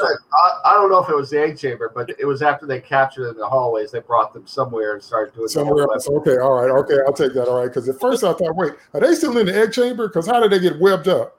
Because if it was the egg chamber, the aliens took the time to resin the place like crazy with their secretions. Mm-hmm.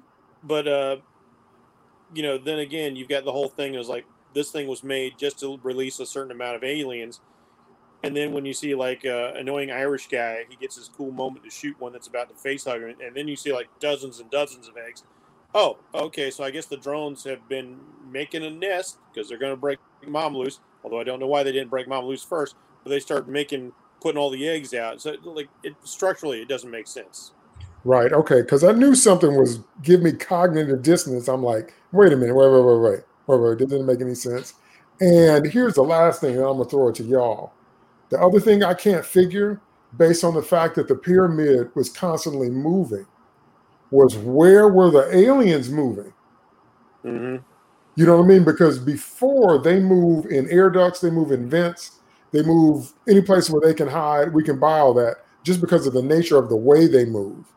But what they showed us here was that the pathways the room you just left would change and it wasn't that room anymore.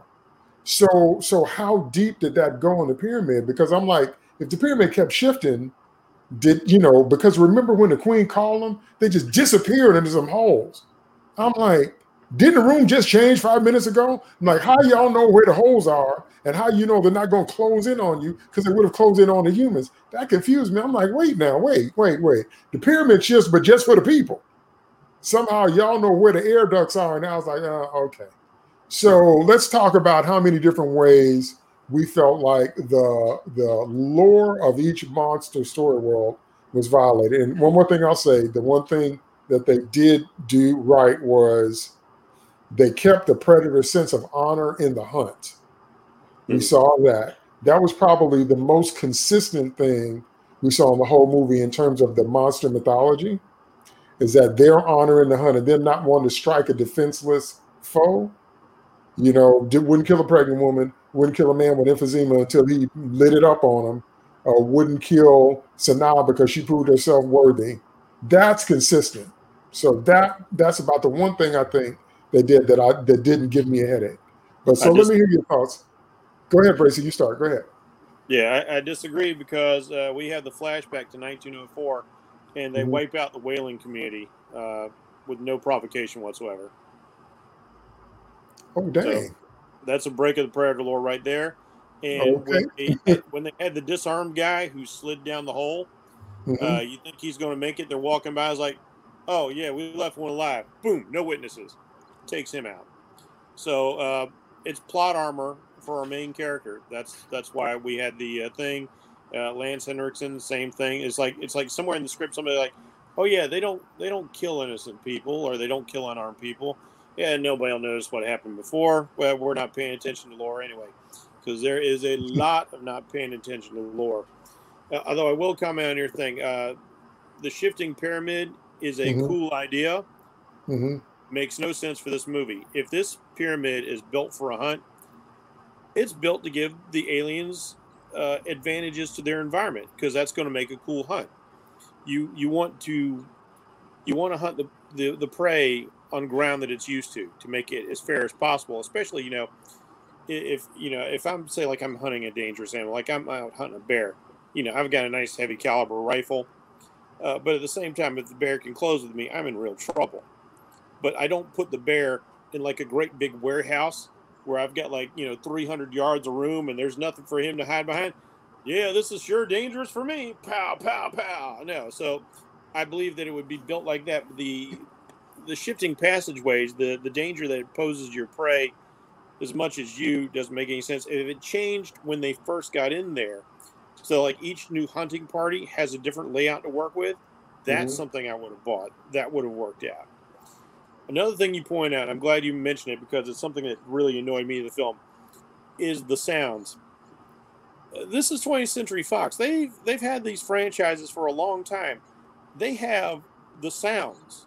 That's one thing I love about Lucas, is his sound effects are very consistent across all the movies, because they have industrial light music and all that. Here, like you said, we've got these, and I told you, I dislike the aliens getting less biomechanical and becoming more organic, and that feels like another evolution of that here, because they're growling, and I've got as good an ear for sound effects in most cases as I do have an eye for special effects. And there's all these big cat growls in their noises for the aliens and the predators. And the predator doesn't sound like that. The sound mix of the predator, part of that sound mix is like walrus and hippopotamus and all kinds of cool things. Like all these tricks. And the predators, the aliens tend to sound much more insectile with these high screechy noises. And like you said, they turn them into raptors. You really nailed it when you said that. They the aliens, they hiss and they make these screechy whines. They don't sneer and growl at you like lions and tigers and bears. Oh my, that's not how they work at all. Right. And the predator roar is also very distinctive. That's so important when you have a creature that is going to come back into the science fiction parlance again and again. Is the distinctiveness of the look, but also the sound. How would Godzilla be if he didn't have that ominous roar that he's had since 1954. Done a couple of ways throughout the course of the films, but it's still that distinctive sound. You recognize it right away. It's one of the most recognizable sounds in cinema. The same should be true for the Alien and the Predator, and that just bugged the ever-living crap out of me. Even the plasma caster had a different sound. I don't mind it having a different effect as the effects get better, but I missed the sound, that kind of like whoosh sound, and instead I had this kind of like this little wave to before it took off. I was like, no, the sounds are wrong. The sounds are wrong. You've got to have consistency if you're working on franchise properties. It's as important as knowing all the rest of the lore. The only thing I did like about the Alien, I like the tactic of it using its tail, showing again that aliens are more intelligent than people think. And it was cool seeing that, like, if you try and pin them down with your like razor nets, that the acid blood's going to free them. And it was also kind of neat seeing how durable they happen to be. Like when he starts swinging that thing around and he's smashing through stone columns with it, the one they call the Celtic Predator via its mask, and you're like, oh man, these things can really take a licking. But other than that, the tactics didn't make sense because the Predators would have been trained from an early age to hunt, to battle. They were probably on their world, if you follow the comics, there are fights for dominance. These guys know how to fight early on, and they don't fight dumb. They don't go in there with less skill than like the most neophyte MMA fighter and engage with like a tiger. You don't rush up into it like that.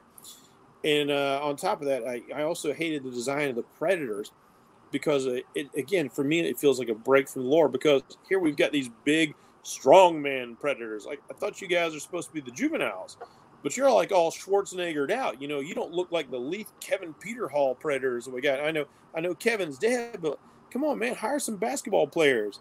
Get somebody that looks like a LeBron, in there. Like that's the kind of body type you want for the Predator. And it just kept throwing me off seeing these huge beefy dudes. And I guess it was to offset the long, lanky aliens, but for me, it just didn't work out at all. And then when they do take off the face mask, and this is something that really bugs me as somebody who designs creature and appreciates creature design, Stan Winston went to great pains to think about how things work. As I've said before, form follows function. The Predator, when you first see his face and he's exposed to Arnold Schwarzenegger, he's got his mandibles all covered up, and he opens them up. And he's like, oh, man, he's got this kind of weird little mouth, and these things flare out. And then when he's not using it, they close up. These aren't just for, like, grabbing food and bringing it to, like, this small opening of mouth. These are his lips. He was sculpted with the mouth closed because it makes sense. You don't want, like, your mouth constantly getting dry or bacteria or stuff like this. And every Predator 2, I think they still do this right, but every movie since, you'll notice, and you guys won't be able to miss this now that I'm pointing this out, you'll notice that when like the Predator mouth is closed, these skin flaps, which are supposed to stretch open like a membrane when he makes mandibles, instead have these big, open, stupid flaps now. That's incredibly distracting to somebody who's like really into this kind of stuff like me. And I take that as a breaking of lore as well. It just, it was fun to see him fight, but at the same time, it was a little painful to see him fight. And it's like you said, even like when he gets the weapons, he gets his plasma caster and he uses it briefly. I did kind of like like I can't really see aliens, so let's scroll through the visual aids to find them. See, I dug that. But from that point on, he shouldn't lose. I've got lock on. I've got a ranged weapon. Yeah, I'm walking out of here. I am top dog of this thing. Well, reason for lose past that point. One thing that was established very clearly in Aliens and Alien 3, and you talked about sounds, which is a great point about the sound design. In Aliens, they hissed. Mm-hmm. And they hissed in a wide over the frequency spectrum, but they hissed. It was clear. In Alien 3, that thing hissed and shrieked. Mm-hmm. But the one thing they had in common is when they moved fast. None of the aliens in Aliens posed. They didn't pose before they struck. They struck. See what I mean? And here they're posing all over the place. I'm like, no. Even back to like Alien 1. I mean, like, it wasn't so much a pose as like it knew it was like when it was going to get Brett, it was just going to get Brett. Mm-hmm. But like when it gets Dallas, when it's in that situation where it's in the dark and it's just you and it knows you've got a weapon, as soon as Dallas turns around, boom, he's got him. Right. Dallas. Right. There's no sneering. There's no leering. There's no clever girl moment, because that's what happened in Jurassic Park. Because she was like, I fooled you, and now I'm going to eat you. And the aliens wouldn't do that. Go ahead, Steve. Violations of the lore for both monster mythologies. Yeah, I think we've already covered things in pretty much detail, but there's one really howler that really got me, and that was the inconsistency of the predator's senses. Because we can definitely see that the predator can see aliens while they're incubating. You know, we've established that they can do this. Okay. Yes. I'm actually don't necessarily have a problem with that, especially since we've established how they do that. The problem is it's inconsistent. Okay. There are points where they can totally do this and it's easy, and then the predator can see the incubator alien within bottle cap guy, and which leads him to go and kill him. Okay, that was an all right moment. And then there's a later moment where they throw that all out the window because they need to set up a sequel, which is that apparently somehow, I don't know how this would have happened, but apparently the last predator was impregnated by the queen. We didn't see exactly how this would have happened. No, that was the guy that got face hugged in a fight. That was that same guy. Okay. He took his mask off. Yeah. Okay. Yeah, that brilliant move. That was stupid. Okay. Either way, it's stupid. And the other reason that it's stupid is again, we don't see the consistency with the senses, because why would all of those predators who are experienced, who are older, who know score and know exactly what they're dealing with, why did none of them check the remaining corpse for an alien baby? Would they not have been able to see them in a half a second? Why would you bring something on your ship? And even if they didn't have it, predators are not stupid. They wouldn't have brought this thing on board. So it's a violation of the lore, not only with the stupidity of it, but also with the fact that suddenly they're blind to things that they've been able to see consistently throughout the movie. No, absolutely not. So yeah, that was the one that really bugged me. I mean, aside from that, it's like, yeah, the predators are acting stupid. The aliens are not acting the way that they normally act. I did like the way they looked. I'll give them that. But the way that they acted, no. They're acting like standard monsters that we just have to run away from. They don't show a whole lot of the intelligence they don't normally show.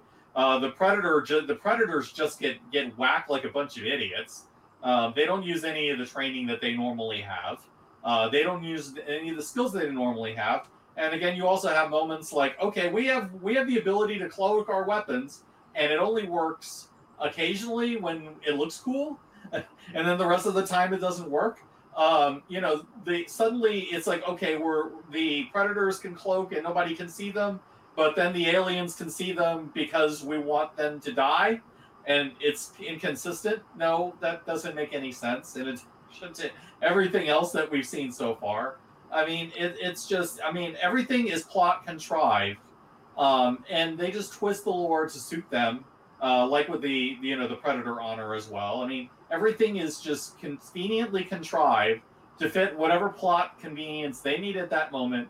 And so we're going to bend the rules of both creatures to suit the outcome we want, rather than having it naturally flow from who the characters are and who the monsters are, to have a result that's satisfying. And that's just what I'm seeing consistently, and it's nonsense. So Steve said, if you got the Predator X-ray vision, where you X-ray about his chest, and you see the little baby alien squirming, the one time you need that, you're like, do. Let's carry Fred back on the ship. We don't know how he died, y'all. I don't know what. Y'all want some cheeseburgers? All right. And this thing I'll throw out before I throw it to Nemesis. Here's the other one that just every time I watch it, I groan. When the Queen Alien is chasing Sanaa and the LeBron James elbow from the sky predator, and chasing him at the end, somehow they get a chain around her, then they pull. I don't care if you had 20 humans and 40 predators on that chain. The queen would have pulled them arms out the socket. I don't even understand why that was even allowed to be filmed. It's even worse than that because they pull and then the woman comes over there to help and that helps stop That's what makes the predator queen. I'm like, come on. Against the queen alien. Like, you could have gotten every single person on that expedition on that chain and it wouldn't have done anything. So, right. Go ahead, Nemesis. Violations of mythology and lore. Well, real quick, I wanted to touch on Gracie's point about the sounds and stuff. This is a pet peeve of me across multiple franchises. Batman, the whole Batman series was really bad at this. And the problem is that you have all sorts of costume designers, set designers, and sound designers who want to make a mark instead of be part of a franchise. So they want to do something different every time. And it happens in Marvel, too. There's always little tweaks to the costumes, little tweaks here, little tweaks there, because Lord knows we can't keep it consistent. And it really bugs me. You know, some of the more egregious ones are the ones that really, really knock me for a loop. But we know what I'm talking about in Batman, you know, bat nipples and all of that stuff, you know. So, but it's happened. It happened in Gotham. It's like they didn't need to change Gotham in the Batman movies at all from the first Batman. Looked great. And they kept having to do it, and eventually they messed it up. So that's all I say about that. Couple points for each one. The aliens, to me, we've firmly established that the alien, the xenomorph species, is the ultimate survivor. They're the ultimate survivor. They're now, you know, I think it's firmly established by this point that they're a hive, colonization, or what's the word I'm looking for? The colony? Hive. Yeah, they're a hive, you know, society. Yep. So the queen is the most important. So my problem with this whole movie is all these things get hatched and they find the queen, they get her out, and their biggest concern is getting revenge on all of these things, the predators and the human beings, and killing them. It's like, wouldn't she send all her drones to help her get the hell out of there, away from people that are armed and everything, and go up that ice? I mean, all of those drones should have been up that ice tunnel and be like, hey, we found the exit. Let's go. We can get you out of here. That's These people can stay down here in the pyramid. We don't care about them. There's lots of other humans we can infect somewhere else. We're gone. You know, we're going to get on that ship and infect the people on the ship and then take that ship to South America and then game over, man. You know, then you can start saying game over. It's in the ocean and done the same thing. Yeah. We've seen they can handle underwater just fine. Exactly. So it's like that from a purely just society standpoint, lore standpoint, makes no sense. Instead, they're staying there and fighting it out. You know, why would they do that? It absolutely no sense whatsoever. If they're going to capture some people to make more drones, that's fine. But with the drones you have, you're going to send at least some of them out there to try and fight a way to get out. So then let's go to the predators. My problem with the predators are stupid. They're absolutely dumb.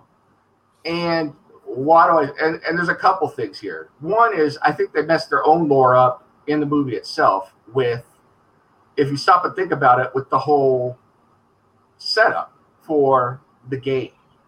So they send these guys in there to test their manhood, and the reward is supposed to be their plasma blasters, their laser gun, their guns. Okay. So nothing is going on in this pyramid before they get to the guns. So in other words, they're getting a reward for walking through the pyramid. Think about that. You're getting your test of manhood. You're getting your right of manhood, your reward, the plasma blaster, which you're not allowed to have until you've earned your status as a warrior, before you've earned your status as a warrior. You've done nothing to that point. Then when you take the gun out, that's when the pyramid closes up and the things come up and everybody gets infected and we hunt. But what kind of hunt are we at that point? Because they got the guns. It's over. It's over in 10 seconds. Right. So I hadn't thought of that. They broke the whole concept of the movie right there. Right there. You know, it should have been, you've got to fight your way to get to the guns. And then when you get there, you got the gun. Congratulations. You level up, get on the ship, go home, make predator babies. So that's going on. And then the other problem is, okay, they get there, they find the guns are gone, everything has gone to hell. There's human beings messing with everything. It's a whole mess. Okay, the right of manhood is off at this point. Now, granted, I don't know as much about the predator lore as Jeff does, but this is obviously a military species. I know that they have, there's lore where they're very militaristic. They operate as units. They've conquered stuff and everything like that. At that point, these three predators should be working together as a squad to eliminate everything. And instead, they're going off Rambo style and getting killed one by one doing stupid stuff. It's like right then, someone would have stepped up as a leader, or they would have collaborated, and they would have been in ambush formations with three of them and taking out groups of people and doing all their stuff. And it would have been over really quick because it's a force. Split the party. Yeah, it's a force multiplier. Three predators together is not predator times three. It's predator to the power of three. So now you have a squad working together and taking out this bit and this bit here. The movie's over. It's done. We go home and we make predator babies again. So it just makes no sense. They made the predators absolutely stupid. Not to mention that we have to presume that the rest of the elders up there and the established warriors up on the ship are watching all this on CCTV or something. They're up there checking out on Predator TV. Yeah, they're watching PTV up there. They see all this going to a mess. You're not saying Daddy Predator's coming down there to go get Junior and help him out.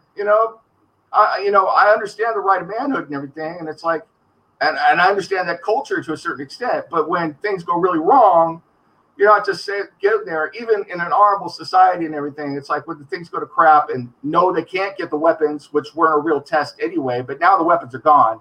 You're like, we got a little problem. We got to go take care of this. It's like we'll reset this whole thing in a minute. Maybe we'll capture some of the humans because until they prove themselves, they're just cannon fire. We don't care about them. We'll net them or hold them there, and then kill what's happened and reset the whole thing. And we'll do manhood test tomorrow. We'll get rid of all this and then we'll take care of that. Because there's a bunch of predators up there. So you're not telling me that if like 20 predators came down there, that would have just wiped everybody out, captured what they need to do, and then it's game over again. So they're absolutely stupid. Nothing they do makes any intelligent sense unless it's a video game. So it's a video game movie. Let me address that point very briefly so we can move on. In the comics, which were, once again, superior to this movie, the writers obviously cared about this. They put a lot of thought into the lore, what had gone before, how this whole scenario should play out. So what happens is when they set up their game preserve on this unfortunate planet that's got human habitation, they have a group of youngsters, and they're even marked by the fact that they have much smaller dreads, which, again, I wish they'd done something to make these things look like juveniles or subadults. And they're led by a war chief. And he's like an overseer of the games. Now, he doesn't participate unless he needs to. But the rest of the predators, they're supposed to go earn their stripes. Mm-hmm. Well, they run across a human by accident. The human panics, tries to take off. When he runs across these dangerous creatures, his little speeder skiff crashes into the war chief, and the young predators presume that he's dead. So they go off script. They're not just after aliens now. They're after humans. Everything's fair game because they don't have their authoritarian figure anymore. And they feel like, well, oh shit, we're screwed. We're stuck on this planet. He's the guy who had the keys to the spaceship, this whole thing. Let's just kill everything. Keys to the spaceship. And they show their experience because like one of them does dive into a whole mess of predators. I mean, aliens thinking he's the baddest thing. And the person who has the, I forget the climber chick's name. It was actually a Japanese woman in this film, in this book named Michiko. She actually gets adopted into the Predator Society. She gets the whole mark of the acid and all that stuff. And she was a student of martial arts and Japanese warrior culture. So you got her take on like, oh, this guy's like, he's powerful and all this, but he's making all these mistakes. And then later on, when the Lion Predator comes back in, she can see a tremendous difference. Like he's using smart tactics, like it would have been nice to have something like that play out. Or, like Nemesis said, the alpha of that group should have stepped up and took charge of the situation. Yeah. Well, and it's like, I've been in situations like this, you know, in a number of different things, from, you know, family stuff to military to everything, where you go out, it's a test of manhood or a test to prove something, whatever. But when stuff goes wrong, the test is called off. And the person who is leading the test steps in to keep his charges safe, or their charge or her charges safe, whoever's charge is safe, because that's your job, you know? So it's like, if this, you know, I understand this predator culture on a very visceral level. And it's like, you put all this time and effort into the next generation, and then you're just throwing them away. No, that's not the way it works. And I don't think that's the way the Predators would work, you know? So it just makes no sense to me. It's stupid. It's dumb. And they acted stupid and dumb through the whole thing, you know? So they had the difficulty settings turned down to 0. So yeah. So they're like, hey, Dad, can I borrow the car key? You ain't got your driver's license, boy. Like we would do. But anyway, we're going to wrap it up with this last thing. First of all, something I forgot to mention earlier. I did not buy for a second that the Mayan / Incan / Aztec / folks would just lay there and all get face hugged. Didn't buy that. Not all of them. Somebody would be screaming like, wait a minute, I changed my mind. But that leads me to this thing, and that is that what I thought was going to be the premise of the next movie was the fact that the queen alien was at the ocean floor, because you can't do that and she not fill that ocean floor with eggs. That is exactly what would happen. That's why I thought the next movie was going to pick up. That all of a sudden, another party's going down there, and they see the same thing Kane saw. And the thousands of eggs on the ocean floor. They're like, what is this? And I'm like, of course, somebody's going to stick their face in it, and there we go. But anyway. Alien sharks and alien whales, alien octopi, all kinds of cool Yeah, like Gremlins too, like all kind of thing. Yeah, that Happy Feet 4, the Alien sequel. If you see an octopus alien, you better run with all the eggs you got. That's all I'm saying. But anyway, but the way they actually did in the film was with a concept that, see, because I can tell when there's some people sitting in the room and they said, wouldn't it be cool if this happened? Because that's what the pred alien is. That's somebody that said that.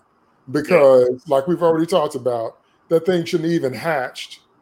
And he was uncovered. And do you just leave dead bodies laying around? You don't have no type of embalming process, but then it hatches and you don't have no way to anyway. So that ends up being the premise of the next movie, is that ship that was leaving our atmosphere got overrun by this pred alien, which, by the way, was suddenly grown. Okay? That's the other thing we talked about, the time factor. Remember how fast the woman got chest bursted? How fast did those things become fully grown? You know, just like that, because the plot needed them to. So the final scene, again, is the chest burster with the pred alien coming out, and you see the mandibles and the dreadlocks on the little alien worm thingy. And I was like, I guess I was supposed to be scary or whatever, but I'm like, I can already tell y'all ain't going to do this right. So we're not going to dip it in next week, but I could just tell by that. I was like, this thing could be really cool if you really blended the qualities of both creatures, which should be the idea behind an alien chest bursting out of a predator. But you won't. I just kind of knew that. And so when the movie ended kind of that way, I was like, it felt just very anticlimactic. I was like, okay, well, we're setting up a sequel, but I don't know. So all in all, when I get to the end of the film, you know, when I get to the end of Alien, I cared about Ripley because she survived and she came that close to going out. In the original script, she did go out. She wasn't supposed to survive, but they changed that to the last minute. In Alien, she literally fought her way back from 14 kinds of death. And that's why we gave them that ending, because it was earned. In Alien 3, they just flushed all that down the toilet. But I still felt something when the movie ended. I just felt bad. When this movie ended, I felt like I just ate a big old bowl of popcorn with no butter and no salt. You ever had a bowl of popcorn like that? It's just like, it's flat. It's like cardboard. That's what it felt like. I was like, really? Really? Okay. Can I get my 2 hours back? Okay, guess not. So I'm going to throw it out to the panel, and we're going to talk about just, you know, how you felt at the end when the queen goes to the bottom of the ocean and the baby Predalien pops out, and then the movie's over. How'd you feel? And we're going to close out on that. Go ahead, Steve. How'd you feel at movie's end? Yeah, I didn't care. I really didn't care. Do I care about the woman who survived? No. And I really like. How does she even get to civilization without freezing to death? How does she get to the ship without completely collapsing and freezing? Yeah, thanks, Brett Rurners. We really appreciate you're not helping. So yeah, there's that. So I don't. And if she cared, do I care? Do I care? She does? No, I really don't. Because she had no character arc. She didn't learn anything. She didn't fight for anything. She didn't do anything that 500,000 movie heroines have done. That's right. And so I don't care if she comes back or not. Okay, the Predator. Okay, yeah. I mean, we'll probably see more of them later. Okay, sucks that he's dead. Yeah, the whole business with the alien and the Predalien. No, I think that the thing is that I saw the first one and I didn't see the second one, and I didn't remember why I saw didn't see the second one, other than okay, the movie was just okay and I didn't care. There is that, but there's also the bit that I just don't buy this ending. There's no way that the Predators would have let this happen. Mm-hmm. There is absolutely no way that they didn't see this thing. There's no way that they didn't plan on this kind of thing happening. And so I do not even buy the premise of whatever they do with the sequel. So, why do I care about that? And then, okay, the alien gets dropped into the ocean floor. Oh, all right, well, that happened. Maybe she'll come back. Maybe she won't. Of course, no, they're never going to explain, how the aliens don't spread, all across Earth and the rest of the world becomes Earth Hive. But, I think my main thing is I just don't care. I have no investment in anything. Wait till you get to the next film. If you've never seen Requiem, I've never the stupid turns up to 11. So if you're experiencing it for the first time, you're going to be shaking your head till your neck hurts on this one. Yeah. Also, we kind of instinctively knew we'd never see the Sanaa Lathan character again. Because she wasn't Ripley, she had no arc. So why would we care? Go ahead, Nemesis. How do you feel at movie's end? Let's see where do I start. Let's start with the Alien Queen. I don't understand this at all. I think she's still alive. I think it makes no sense at all. We've already seen in Aliens that she rode up on a ship through an atmosphere out into the cold of space, survived that whole time. So she doesn't need oxygen or can hold her breath for a long time or something. I don't know how they breathe. It's not established. Extreme cold doesn't affect her. She's been in the cold of space. So what is the cold of the ocean going to do to her?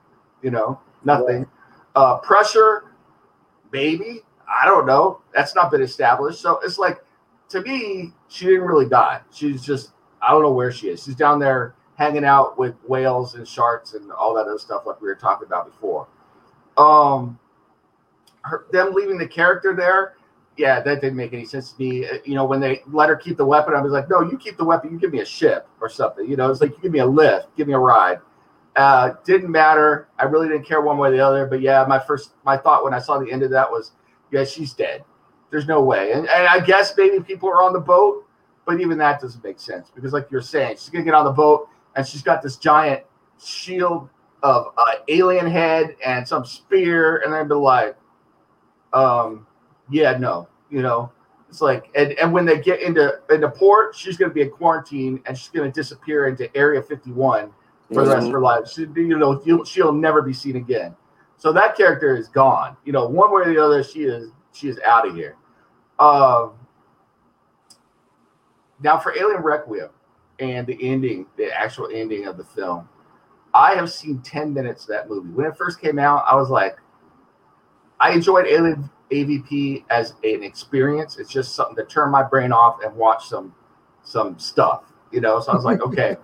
But I watched AVP Requiem and couldn't get past the first 10 minutes. And it was for the same reason I had a problem with the end of this movie. And it goes to what Steve was saying. All right, let's suppose for a moment that they're idiots and they brought this corpse on board. They didn't see the what was just standing in there and everything else. You're telling me that a ship full of predators, including some of the high-ranking chieftains and everything, I don't care if it is an alien predator, hybrid, pops out. There's no technology on the ship to warn them that there's a species, a xenomorph species on the ship, and it kills all the predators. It crashes the ship. That's what you're trying to get me to believe? This apex predator species? No. So right there, the whole movie makes no sense to me, because I'm like, yeah, that thing could pop out and survive for about 10 minutes, and the other predators would be like, oh yeah, we get to relive our glory days when we did our, little battle, and then we made predator babies. Now we get to kill something, take that home to, mama predator. And they're going out there and they're killing the new alien predator, and it's a new head on the wall. That's all that is the whole movie. That should have been AVP2. A thing hatched, ran around the ship for about 10 minutes, they killed it, and then we get to see Predator party for the remaining hour and 20 minutes. That should have been the movie. So yeah, the whole premise makes no sense to me at all. Well, at the end of Predator 2, we see them all decloak and they surround Danny Glover. So it's their honor that stopped them from killing him, I guess. But if they hadn't had said honor, Danny Glover is toast. Yeah. That's the same thing that should have happened to that Pred alien, because you got a ship full. They should have just circled you and it's over. Anyway, go ahead, Bracy. How'd you feel the movie's end? Yeah, for my part, and I'm getting this mostly from the video games, I guess it makes sense to me as well, because aliens don't have eyes. I don't think they need eyes to detect predators. So cloaking is more for species that rely on sight. Yeah, it's still a valuable tool, though, obviously. I was kind of like, yeah, that was kind of sort of fun, but like I wasn't super hyped. Even seeing like the Pred alien come out, I was kind of like, ooh, I'd seen a Pred alien in the comics. I'd seen the Pred alien from the video games. I like the idea of a Pred alien, so I was on board for the next movie, Requiem, which actually we'll get into next time. I enjoyed more than this because it gave me more and better monster fights. I felt like it got into it right away. It understood what kind of movie it was. It didn't try to be something else. It didn't try to be a video game movie. But yeah, I've already explained how I think like she can get back to the ship. Maybe there's some equipment, like she's still ready to, send out a snowcat, or maybe I got a snowcat, or maybe she can take some cold weather gear off of one of the many slaughtered bodies that are up top. But again, that's me having to do the work. But sometimes movies end with like a little ambiguous thing. It's like the end of The Sopranos. Sometimes you do have to write the story. I wish they could have hyped me more for Requiem. And they failed to do that by the way they filmed the end shot of this movie. Now, I'm in agreement with you guys as far as the Alien Queen. She's down there. She's making eggs. The world is overrun very quickly. It's the Thing, but the Thing gets out of Antarctica. We're screwed.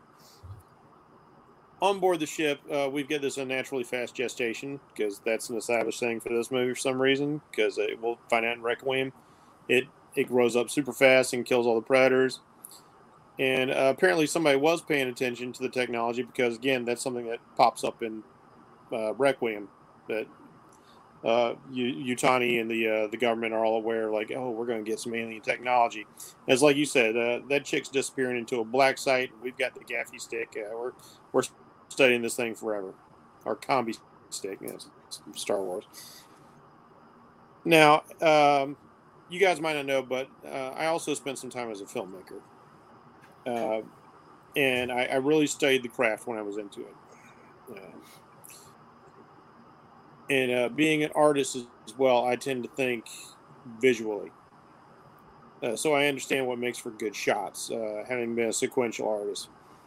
And to have this like long shot and then just see like this like little spaghetti sauce flying, and then this noodle comes up out of the cream of mushroom soup. It's not even like the glowing blood. It's just like covered in gray goo. And I'm like, oh man, you can't even appreciate this thing the way you could the alien chest burster in the first movie. It looks like it looked half-assed, like an afterthought. Like maybe somebody even said, like, we might have a chance to do something later. Like, let's throw this scene together real fast, because that's how it came across to me. I would have built up some tension, which apparently is not Anderson's strength. Although he did it successfully in Event Horizon, I don't know where he falls short on other films. But you can start with that wide, long shot of the body, and you close in. Maybe see like the Predator's fingers twitch a little bit, like oh, maybe this cat's not dead yet. Maybe he can warn his fellows. His eyes snap open, and he like tries to get up. Like he closing on him, and he like falls back, and he starts writhing around. His mandibles flare open. He tries to make a noise, but it's just a strangled sound, so it doesn't alert anybody. And then you see the chest starting to ripple and pop, and the armor buckle snap loose. Then the thing bursts up in a very visceral way. That would have been engaging. This was just like, hey, and next week on Batman, here's and not impressive at all. And I did see the following movie because I did want to see a Pred Alien, but it wasn't anything they did that hooked me. It was the fact that I understood this was a thing in other media that I wanted to see. Well, your description of it was actually more interesting than what was on film. What you just said sounded way better than what they shot. So make an audiobook and we'll all buy it. And on that note, we're going to wait for Bracey's Pred Alien audiobook because it'll be better. So on that note, we're going to call this one. I wouldn't even call it a popcorn movie because it's not that interesting. It's a shut your brain off movie. Don't think, just watch, and then move on to the next one. That's about the extent of this film, which is kind of a shame for monsters that are this iconic and classic. But we're going to talk some more about that because when we get to the new Ridley Scott films, the lore takes another turn and another twist and goes in a whole nother direction. And so I don't know. They lost it in Alien 3.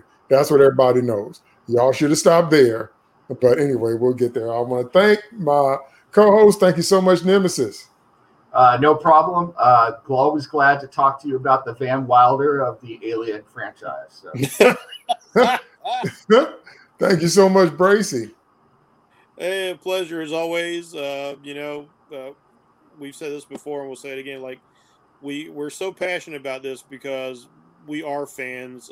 We love this material. We love the things that have been created, and that's the only reason why it's not just a writing exercise for us, but we get so in depth because we are genuine fans of this stuff. And so we want to see the best you can give us. So, if don't get in your feels about it. Like if you enjoyed the film, that's great. If not, that's great as well. Thank you so much, Steve. Yeah, I will just say I have no time to bleed. Again, and believe me, we're going to be doing a lot more bleeding within the next couple of weeks with these movies. It's just, it's kind of unfortunate because it's like the potential was there to be a good movie and to do something inciting, and instead they just did, the most low effort, movie that I've seen. And this is still better than most of the post Alien 2 movies somehow, despite that. So it is what it is. All right, folks, thanks for tuning in. We always try to give you insights based on being fans, based on being writers ourselves, things we would do differently, just to give you some food for thought when you're out there creating your content. Remember all the stuff that we're talking about. We're not the only people that feel this way. Okay, when you get that general reaction from your audience, you should listen to it because feedback from your target audience is the most valuable resource that you have. When you can hear people give honest reactions to your content, you know how to tweak, you know what to do, you know what they want to see more of. Even that is a lost art in these days, but that's why we do what we do, because we want to create good stuff and we want to watch good stuff. And there's nothing wrong with that. Thanks so much. Check out the other shows we have on the United Capes Podcast Network. And we will see you next time on the next episode of Sloppy Spoilers. And we